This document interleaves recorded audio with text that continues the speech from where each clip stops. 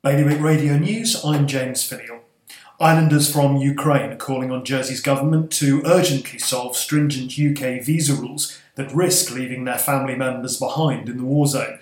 They say their initial relief at a fast-track visa system has now turned to disappointment. A decision on the future of Jersey's rehabilitation services and whether Samurai Ward will reopen for them is due today. The unit at Overdale was closed during the early part of the pandemic, with services moved to the General Hospital. Islanders in Guernsey could face passport delays if they don't apply early because of a backlog in applications. COVID and Brexit have led to a surge, and the border agency is also suffering staff shortages.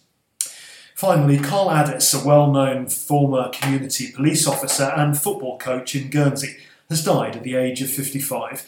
He was described as a leading light in the area of community policing and public engagement.